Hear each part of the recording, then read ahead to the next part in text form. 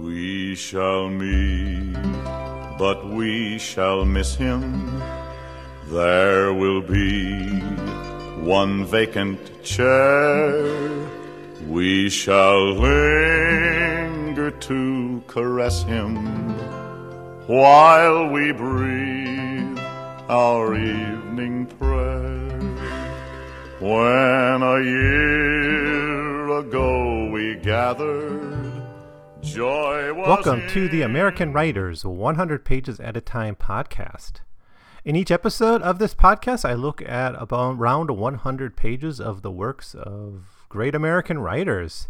And currently, we are looking at the Little Women trilogy by Louisa May Alcott.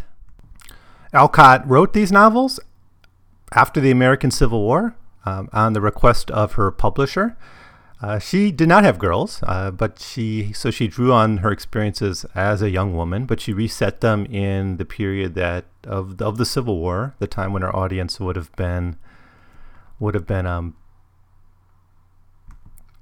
familiar. And many of the situations that the girls face are things that girls would have experienced during the Civil War, such as the loss of a parent, or at least the absence of a parent for a prolonged period of time, or living with just one parent. Now, one thing we talked about last time is how by the middle point of the first of these Little Women novels, Little Women, you start to see the girls move away from these kind of all-female relationships, right? Because when the novel opens, we only hear about the father through a letter, on like a Christmas letter from the front. And so it's the four girls and the mother. Now, the first men who really enter the story are the Lawrence family, Mr. Lawrence and his grandson, Laurie, or Teddy Theodore. And he's just a friend initially. But over time, the girls start to, interact with men much more. And the oldest girl does this first, obviously. And this is Meg starts to build a relationship up with actually Laurie's tutor, Mr. Brooke. But there's also other things that are foreshadowing, not just that these girls are going to marry and kind of enter into adulthood. Beth, one of the middle sisters, gets ill, and this illness is going to really burden her throughout the rest of the novel.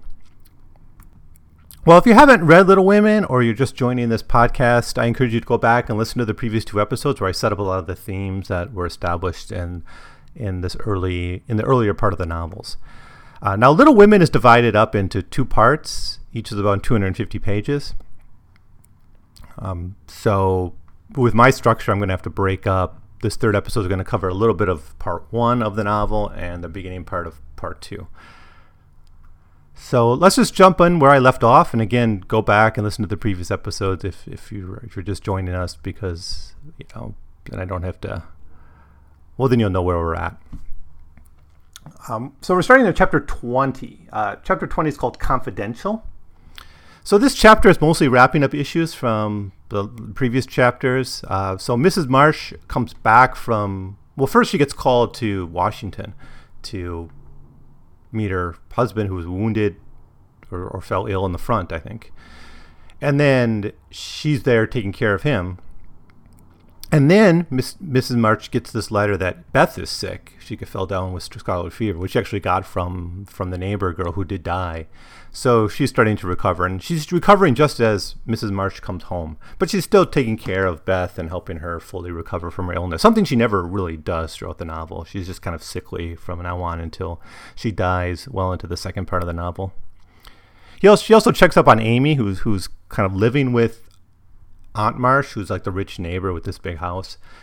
And Joe was kind of reading to her and helping her out before that, and she has servants. But, Amy is kind of, interacting with Aunt Marsh, and she's actually going to have a bigger role with Aunt Marsh in the second half of the novel as well.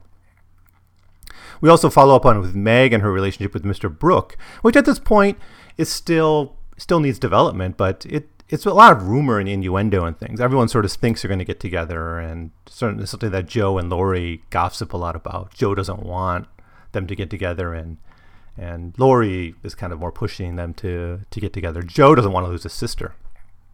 So she ends up being very jealous of Mr. Brooke, doesn't want her sisters going away. And this is going to be something that is really part of Jo's growing up process, because she's going to lose a sister to marriage, and she's going to lose another sister to a long, years long study in Europe, and she's going to lose another one to death. And she herself ends up having to go away from her hometown and living in New York for a while. So this experience of loss for her is very acute and something she's going to have to get used to. And she's still really hesitant to let go of any of her sisters at this point in the story. So she's very jealous of Mr. Brooke. Now we learn how connected she feels to all her sisters, though. She was angry in a previous chapter about Beth dying, and she expressed this anger to Laurie. And now she's angry that Meg will marry soon. And Meg's, of course, the oldest. Mrs. Marsh talks to Jo about her feelings and how she seems to be trying to micromanage her life and the life of her sisters. And her lesson is that partially you got to let Meg live her life, but also that, this is a pretty good option for her. She says, "Money's a good and useful thing, Jo, and I hope my daughters never feel the need of it too bitterly, nor be tempted by it too much. I should like to know that John was firmly established in some good business, which gave him a large income, enough to keep free of debt, and make Meg comfortable." I'll just jump in here. He's a tutor at this point, so he doesn't really have this yet.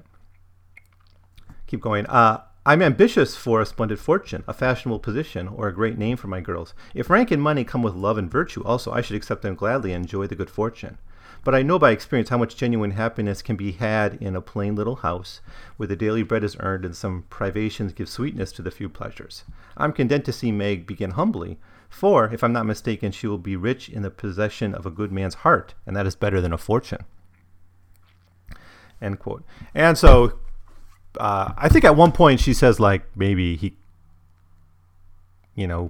can be with Laurie, because then she can kind of keep her friends and her family together, and Mrs. Marsh tosses that idea away too. So that's kind of what this chapter does. It's just kind of wrapping up some of the threads that we've previously seen and kind of works us towards the end of part 1 of the novel. So chapter 21, Laurie makes mischief and Jo makes peace. So in this chapter, we see a bit of how mature Laurie is in terms of relationship. And this is actually something Mrs. Marsh said right in the previous chapter, that Laurie's not ready for relationships yet. And, certainly Meg's too old for him, or he's too immature for Meg. And this reinforces that idea. Meg gets a love letter that she thinks is from Mr. Brooke. It's actually from Laurie, kind of just being mischievous. When Meg replies, Brooke responds "I never sent you any letter. What's going on?" And he's confused. So why is Laurie making this mischief? Jo learns later that he is feeling very confined in his house, and he's increasingly thinking of running away. His mischief making is just his way of keeping interest in a world that's gone increasingly banal for him. So Jo decides to step in and help him deal with his grandfather. And the way she does this is by writing a letter. Now, in this chapter, letter writing is important in both cultivating and repairing relationships. Jo shows some growth in this chapter as well. Earlier, she was actually overtly excited to help Laurie run away. She says, "Laurie, you got to run away." And when he suggested, Jo says run away. Meg's the one who says, "No, you got to stick with your family." And here she decides not to break the relationship, and instead encourage Laurie to work on his relationship with his grandfather. Now, generational conflict is the deepest in this relationship between Laurie and Mr. Lawrence. Now, we have this really good relationship between Mrs. Marsh and the girls, and it's not too conflicted. There's occasionally this kind of lesson giving and things like that, but there's not a lot of conflict between them. They tend to be on the same side of things. And the relationship between Mr. Marsh and the girls is very good too. Where we get a really conflicted relationship between an adult and a younger person is really Mr. Lawrence and Laurie. And now, of course, you have a 2-generation gap in that case. And so Mr. Lawrence is much more old-fashioned. He would have been of the generation of the American Revolution, I guess. Although I don't know if we ever get his full background, if he was an immigrant or what. But this really see this tension between this ambition to go out, which is what Laurie wants, and this idea that, because of course Mr. Lawrence wants to protect his family too. He's lost quite a lot. He's lost his son. He's lost a granddaughter. All right, next chapter, Pleasant Meadows, chapter 22. So it's Christmas time. So this is 1 year after the novel began. So all of part 1 of the novel is essentially a year in the life of the girls. Part 2 covers like a decade. So this time scale speeds up a lot in this second half of the novel. But so this lets us know we're like a year into the story. The chapter is about reunion and disunion in the family. So on the one hand, you got Mr. Marsh coming home. He's going to be well and safe, recovered from his illness. And on the other hand, Jo realizes that Meg will soon be leaving her family for her marriage, which everyone knows is coming, to Mr. Brooke. Now, it's going to take a few years for it to actually happen, but everyone kind of knows that's where it's going to go. But despite this overhang on the marriage, this chapter is really a lot of pure joy. It's just the happiness of getting together around Christmas time. In fact, they even revisit something that happened in the first chapter, which is talking about Pilgrim's Progress. And just you get this feeling of how much joy there is with Mr. March coming back and the girls really enjoying another Christmas together. There never was such a Christmas as they had that day. The fat turkey was a sight to behold when Hannah sent him up stuffed, browned, and decorated. So was the plum pudding, which quite melted in everyone's mouth. Likewise the jellies, in which Amy reveled like a fly in a honey pot.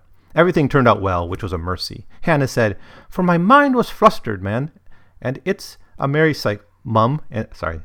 I'll try it again. Hannah said, "For my mind was that flustered, Mum, and it's the merry cycle. I didn't roast the pudding and stuff the turkey with raisins, let alone a bit of the cloth." Mr. Lawrence and his grandson dined with them, and also Mr. Brooke, at whom Jo glowered darkly, and to Laurie's infinite amusement. 2 easy chairs stood side by side at the head of the table, in which sat Beth and her father feasting modestly on chicken and little fruit. They drank healths, told stories, sung songs, reminisced, as the old folks say, and had a thoroughly good time. A sleigh ride had been planned, but the girls would not leave their father, so the guests departed early as the twilight gathered, and the happy family sat round the fire. So it's really nice and sweet. A nice Christmas celebration.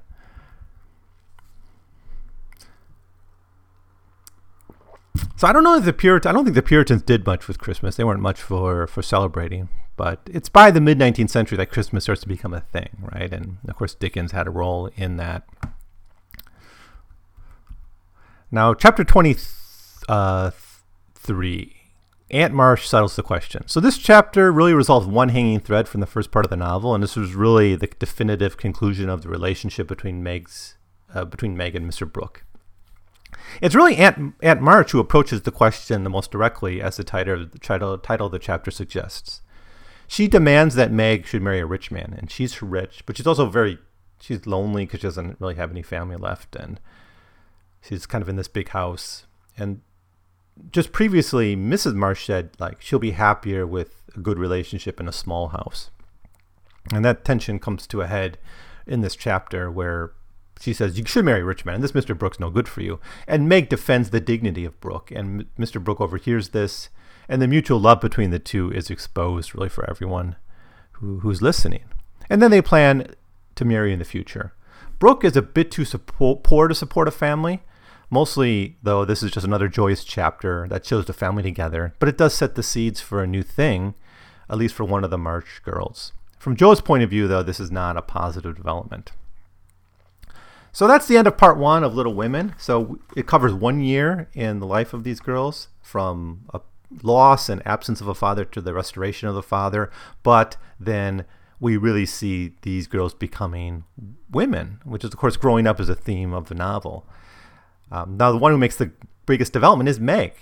Right, Meg. Now, all the other girls make progress too. Amy leaves her school and starts being educated at home. Beth gets her illness, which is going to really plague her for the rest of the novel. And Jo, starts to work on her writing a little bit. So all these things are set up, and they're going to be pursued in much more accelerated pace in the second half of the novel. So in part 2, basically we see all the girls become women. If you want to take maturation, it's a theme of the novel. They all become women by the end of the novel, but they do it in all different ways. Jo becoming a writer and eventually getting married. Meg gets married and becomes a mother. Beth faces death with maturity. And Amy, continues her education abroad and becomes an artist. Now, chapter 1 of part 2 is called Gossip. The title of this chapter comes from the narrator suggesting that we're going to get kind of one last window into the March girls before one of them becomes a woman. In fact, during the whole second half of the novel, all of them are going to become women, as I said. So in a way, we're getting this last window into their childhood, and gossip is part of this one of these childish things that sort of is implied gets left behind here. But I really like how she starts it, because Lucy May Alcott is challenging some conventions about what to expect in a novel like this. And this is how it starts out. In order that we may start afresh and go to Meg's wedding with free minds, it will be well to begin with a little gossip about the Marshes. And here let me premise that if any of the elders think there's too much lovering in the story, as I fear there may, I'm not afraid the young folks will make that objection. I can only say that, Mrs. Marsh, what can you expect when I have 4 gay girls in the house and a dashing young neighbor over the way? The 3 years have passed had brought a few changes to the quiet family. The war is over, and Mr. Marsh safely at home, busy with his books in a small parish, which found in him a minister by nature as by grace. A quiet, studious man, rich in the wisdom that is better than learning, the charity which calls all mankind brother, the piety that blossoms into character, making it august and lovely. These attributes, in spite of the poverty and the strict integrity which shut him out from the more worldly success, attracted him to many admirable persons as naturally as sweet herbs draw bees. And so we get this introduction. Then she goes on and talks about the girls, and she makes the point that from the outside perspective, this seems to be a female-dominated house, which of course is how Separate Spheres philosophy, ideology wants. Right? They say that women's domain is the home, and the women should control. Especially Catherine Beecher thought this, that women should dominate the home. If we're going to have separate spheres, then that sphere has to be women's 100% and really dominated by them. So we get this nice overview of how things have passed. You kind of imagine in a movie, the 5 years later come and then you got to get an update on what everyone's doing. But 3 years have passed. Not 5, 3. Now Meg is 20 at this point. Joe would be 19, Beth 18, and Amy 15 or so.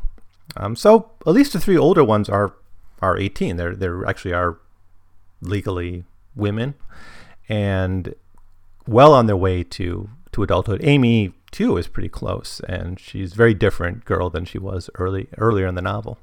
A lot has happened. Of course, the war has ended.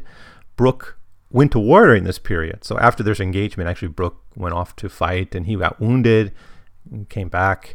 Jo has become a paid writer for the newspaper, so she stops caring for Aunt Marsh and stops reading to her. And Amy takes over that job of caring for her. And the seeds for this were planted in the previous novel, because during Beth's sickness, Amy went and lived with Aunt Marsh for a while and just got used to that environment. And so she takes over this job of caring for and reading for Aunt Marsh. Laurie has gone off to college, and he's come back with a broader network of friends, which liberated him from some of the more restrained life he enjoyed living with Mr. Lawrence, which is what he wanted. So that tension between the generations gets resolved simply by him growing up. And that might be a theme here, right? That there's always these tensions between adulthood and teenagers. And I don't know if we want to say this novel has adolescence. That's a whole historical debate about when adolescence begins in different cultures, and what it really entails. And there's been some really interesting books on this. I'm thinking Bromberg's book on girls, An Intimate History of Girls. I forget the full title of it. But that's a really good window into the changing expectations of adolescence at various points in American history.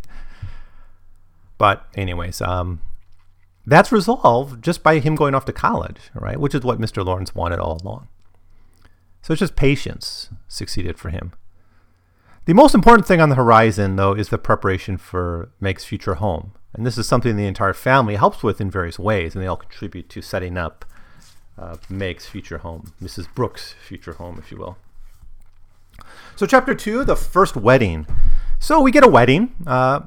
We've been working on this for about 80 pages in the novel, so it's finally the resolution of all this setup earlier on. And there's not much to it. It's a very small wedding. Meg goes around and she assures the family that despite her marriage, she will remain part of the family, which of course is resolving Joe's big hostility towards the wedding. But again, growing up helps with this, because Jo by this point has her own job and her own artistic pursuits, and this lets her not feel as bad about Meg leaving. So it's when she was more of a girl that Jo really didn't want to let go of any of her family. But as she grows up and becomes a writer and starts making money on her own, she starts to realize, that she's going to lose family members.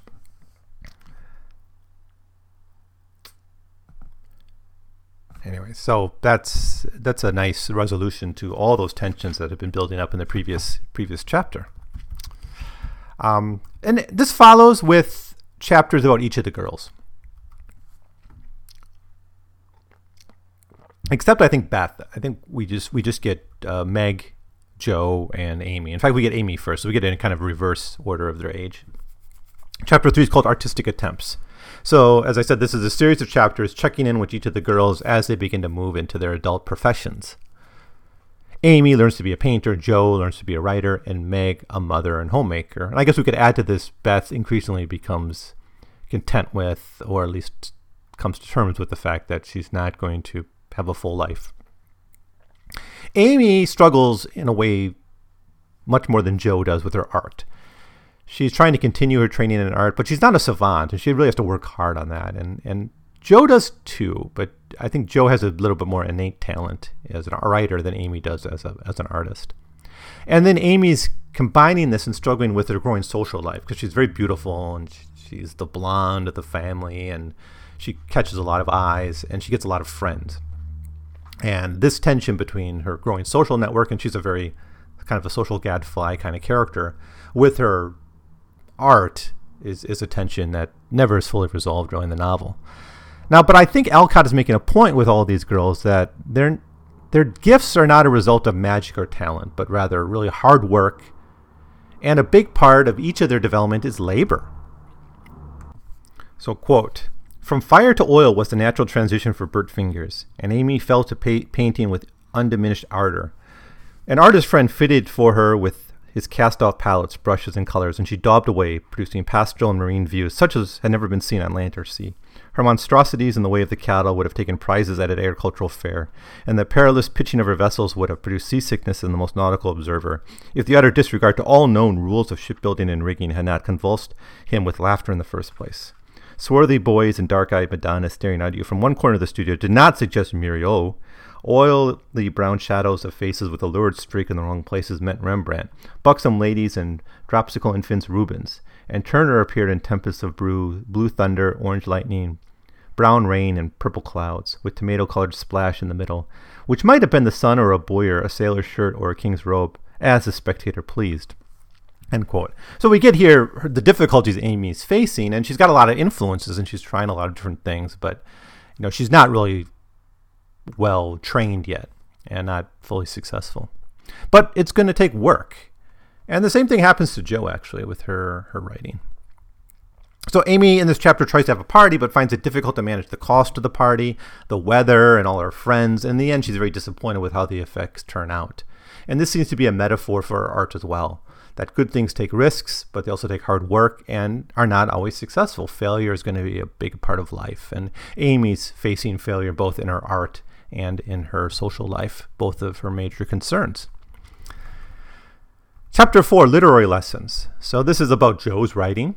Now, Jo's been writing columns for $1 a piece, but has yet to really make it big. So under the encouragement of a friend or an acquaintance or someone, I don't think it was Lori, but someone says you should do this. She submits a story. She writes it in a red blaze, really, but she submits it to a newspaper, and she ends up winning $100. But rather than taking the money for it herself, she gives it to her mother to see to Beth failing health, and she encourages them to take a trip. Jo works on her other stories, and eventually she gets her novel published, although she's forced to accept restrictions by the publisher, and she accepts this. So she's also learning like Amy's learning, and she's willing to take advice. But poverty and success and authenticity are all in conflict in this chapter, right? Like good writing doesn't always make you money right away. Right, success takes hard work, and sometimes means you have to maybe not be as strictly an authentic writer as you maybe want to do. Sometimes it means you have to make changes or edit things down, and so they're all in conflict here. And she also has to learn to deal with criticism if she wants to be a public figure. So she gets her novel published, and it doesn't get the best reviews, right? And she feels bad about that. Obviously, it's her first novel, but Mrs. Marsh talks to her about this and says that this is part of just being a public figure and part of growing up and part of being who she wants to be. Then we get chapter 5, domestic experiences. I'm not quite sure the time on all these, but it's a significant amount of time in these chapters that are covered, especially in this one. So this chapter is about the struggles Meg faces in her marriage to Mr. Brooke. Now, Brooke is saving a lot, and this, even in Little Men, you're reminded of just how much Brooke saves for his family. In fact, he dies in Little Men at the end, and it's kind of implied he saves so much that Meg never has to work again or never has to worry about anything. So he's saving a lot of money for the future, and he lives very frugally. But Meg seems to want a bit more out of life. He's in constant saving. And she, at one point, kind of in a splurge, overspends on some fabric that she wants to use to make some really nice clothes, or tend to send to a tailor, I think, to get made into good clothes. And as minute she buys it, she feels really bad about this, and she knows she kind of blew the family budget. Now, they don't really fight over this. Mr. Brooke kind of is just, oh, do you like it? Is that what you wanted? Then I support that. What they do fight over is the fact that Brooke brings over a lot of friends, and Meg sort of wants Brooke all to herself, and Brooke wants to maintain connections, in society, and they fight over that. And what Meg learns here is that she must compromise in order to make the marriage successful, which is also what Amy learns. She has to be successful, or she has to be compromising and take lessons if she wants to become a good writer, or a good artist. And Joe has to take the suggestions of critics into concern if she wants to become a great author. So Meg learns if she wants to be a great mother and wife, she has to compromise as well. So she seeks out advice from her mother, and that's sort of what her mother tells her, that you got to put Mr. Brooke in your mind. You can't always just think about yourself, and you basically have to compromise. And I guess that's the standard relationship advice for anyone. Now, but should we criticize this view? Do women need to suppress elements of their individuality in order to make their marriage work? Is it, there's not really the suggestion here that Brooke has to compromise. Brooke's presented as a pretty good and understanding guy, though, so maybe he already learns this lesson, and we don't really see it addressed in the forefront. But it's not really brought up that maybe Brooke's the one who has to change it. No, it's Meg who has to maybe change her ways and be a less greedy, and maybe not want to buy the fine silks, or maybe give Brooke a little time to himself.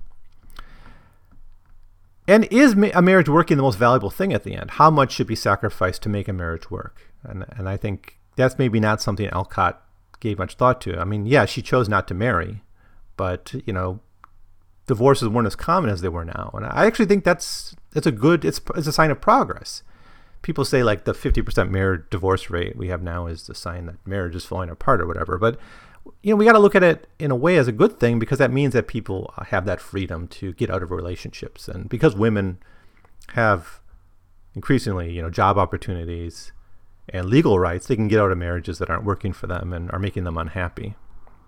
And so we should celebrate the end of marriages the way we celebrate marriages, perhaps, as the opening. We always say marriage is the opening of a new happiness, but we never celebrate divorces this way, and maybe we should.